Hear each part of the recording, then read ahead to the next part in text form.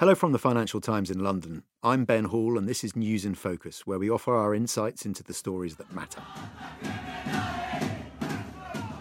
Allegations of high-level corruption have convulsed the Mediterranean island state of Malta and shocked the rest of Europe. Public anger has been unleashed by dramatic recent developments in the investigation into the killing of the investigative journalist Daphne Caruana Galizia in a car bomb attack in October 2017. Here with me to explain what's going on are Josephine Cumbo and Michael Peel. Joe, you know Malta very well. You have lots of family there, and you were there recently to report on the recent events, and you're familiar with the case of Daphne Caruana Galizia. Can you tell us a bit about her and what she was investigating at the time of her killing? Daphne was described as one of Malta's most important, visible and fearless journalists at the time of her death at the age of 53. She ran a popular blog, and it was called Running Commentary, which investigated allegations of corruption and other criminal wrongdoing which allegedly ran into the highest levels of government and business. And she did so without fear or favour, and she upset a lot of people at the time of her death. She had dozens of libel cases against her, and her family was subjected to threats quite frequently due to her reporting. Now, in October 2017, she was just minutes away from her home in Malta. She was driving when a bomb exploded in her car. Since then, Malta has been rocked by allegations of who ordered and who undertook the assassination. Months before her death, she had been investigating a company called 17 Black, which she alleged had links to Maltese politicians. She was not able to identify the owner of this mysterious company. But after her murder, leaked emails showed that 17 Black was due to make payments to people very close to the Prime Minister of Malta, Joseph Muscat, and that was his chief aide, Keith Shremby, and Conrad Mitzi, who was the Energy Minister at the time. But more importantly, the investigation showed that 17 Black was owned by one of Malta's most prominent businessmen named Jorgen Fenech. Now, before her death, she was trying to find out who owned this company, who owned 17 Black. Just 3 weeks ago, Jorgen Fenech was charged with effectively masterminding the murder of Daphne. So that's where we are at the moment with the investigation. Her killing caused shock and revulsion and horror across Europe and obviously in Malta itself. But the investigation sort of ran into the ground a little bit, didn't it? And the public reaction in Malta was clearly one of anger, but perhaps not quite the sort of uprising that we've seen in recent weeks. Yes, for almost 2 years, I would say that the investigation was sluggish. There wasn't a lot going on in the summer. There were 3 men arrested and charged with planting and detonating the car bomb. But the family had previously been making allegations that this went a lot further, that this was a contract killing and that there were people involved higher up in government and in business who were connected to the assassination of Daphne. But nothing was moving up until the middle of November when a taxi driver was caught at the airport. A sniffer dog uncovered a lot of cash in his bag, and he was arrested, and he was later identified, or allegedly became the middleman in the case. And in return for impunity, for a pardon, he said he would tell all about what was going on and what had happened with the killing of Daphne. And at that point, he implicated Keith Shremby, who was the Prime Minister's chief aide, and also the chief businessman Jorgen Fenech in the killing. He accused them, and they both denied involvement. But once those 2 allegations came out, the family felt vindicated and people started to wake up to what was going on now that there was evidence given by this middleman. And I think that the turning point really was that the papers in Malta, the main newspapers who had been sitting on the fence in regards to the case and weren't sort of backing the family, started to take an opinion that there was a cover-up here. We needed to know what was going on. I think that really energised the population and got people who wouldn't ordinarily be out on the streets through fear of repercussions, or because it is a very small island, people don't want to be seen to be doing things which might lead to repercussions, out on the streets. I mean, you know Malta very well, and as you said, it is a very small place, only a few 100,000 people, the smallest EU member state.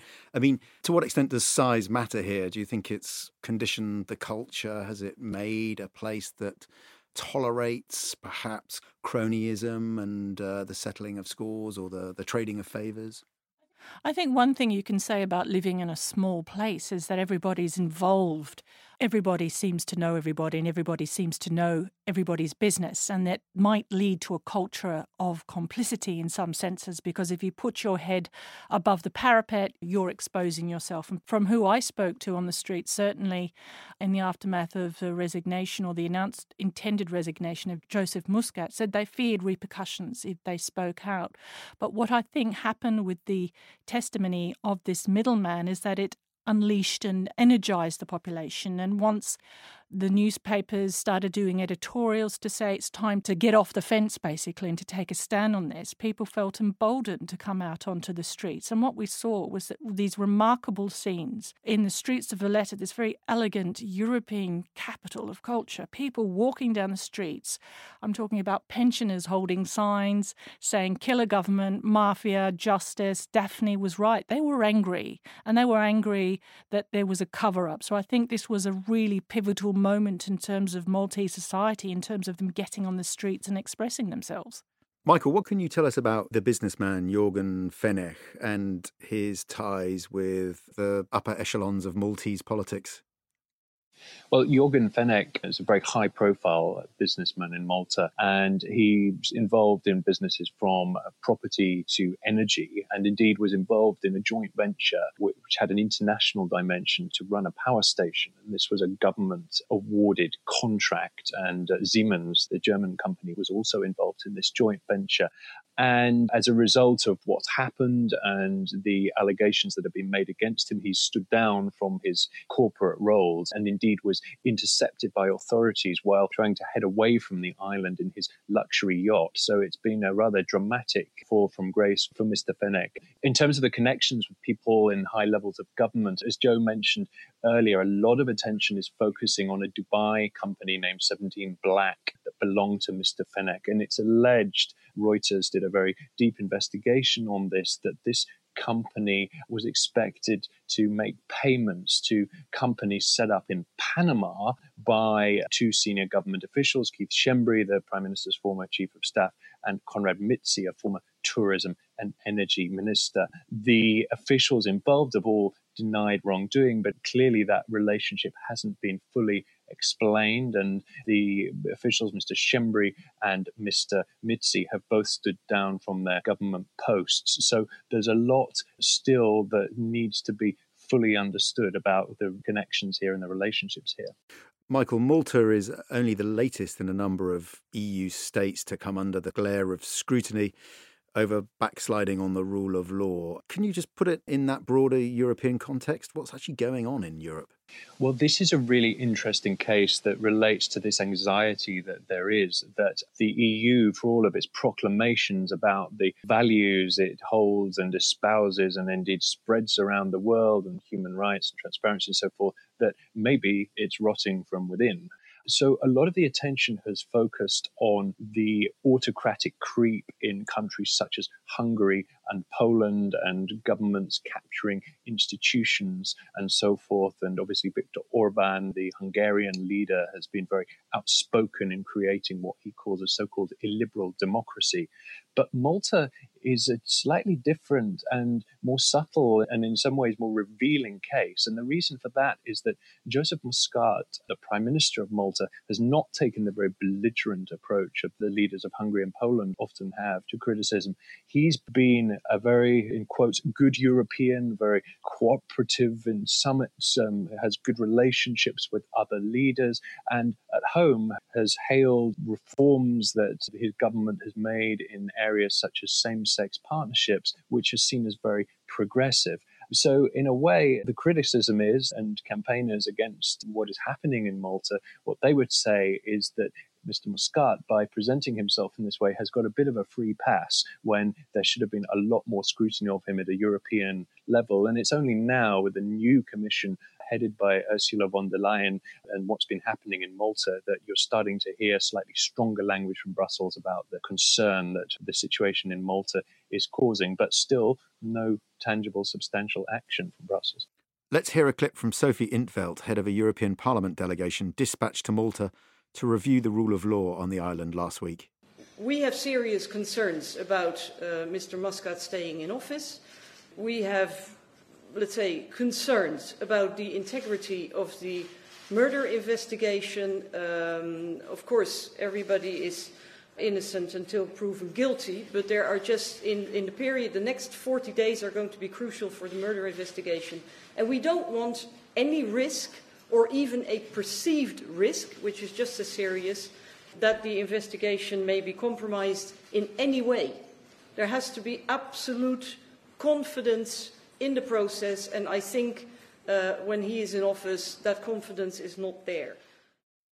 Michael, if the European Commission has treated the Maltese case with kid gloves, do you think the European Parliament might actually wade in and possibly even initiate disciplinary proceedings against Valletta? That's a good question, and certainly the Parliament has been more activist on this, although it's not clear that that's going to move forward straight away. And obviously, Joseph Muscat has said he will stand down as Prime Minister in January, and people obviously sort of waiting and seeing to an extent. And I mean, there's a bigger problem here, which obviously goes well beyond the scope of what we're talking about, which is these EU disciplinary procedures over the rule of law, which have already been launched in the cases of Hungary and Poland. They don't really work very well because they need unanimity. So if you're targeted as a country by one of these, as long as you've got at least one ally to watch your back, you will never face any sanctions. Joe, what's quite extraordinary in the Maltese case is the powers, the direct powers that the Prime Minister there has over the judicial process. I mean, that is really quite unusual in the European context.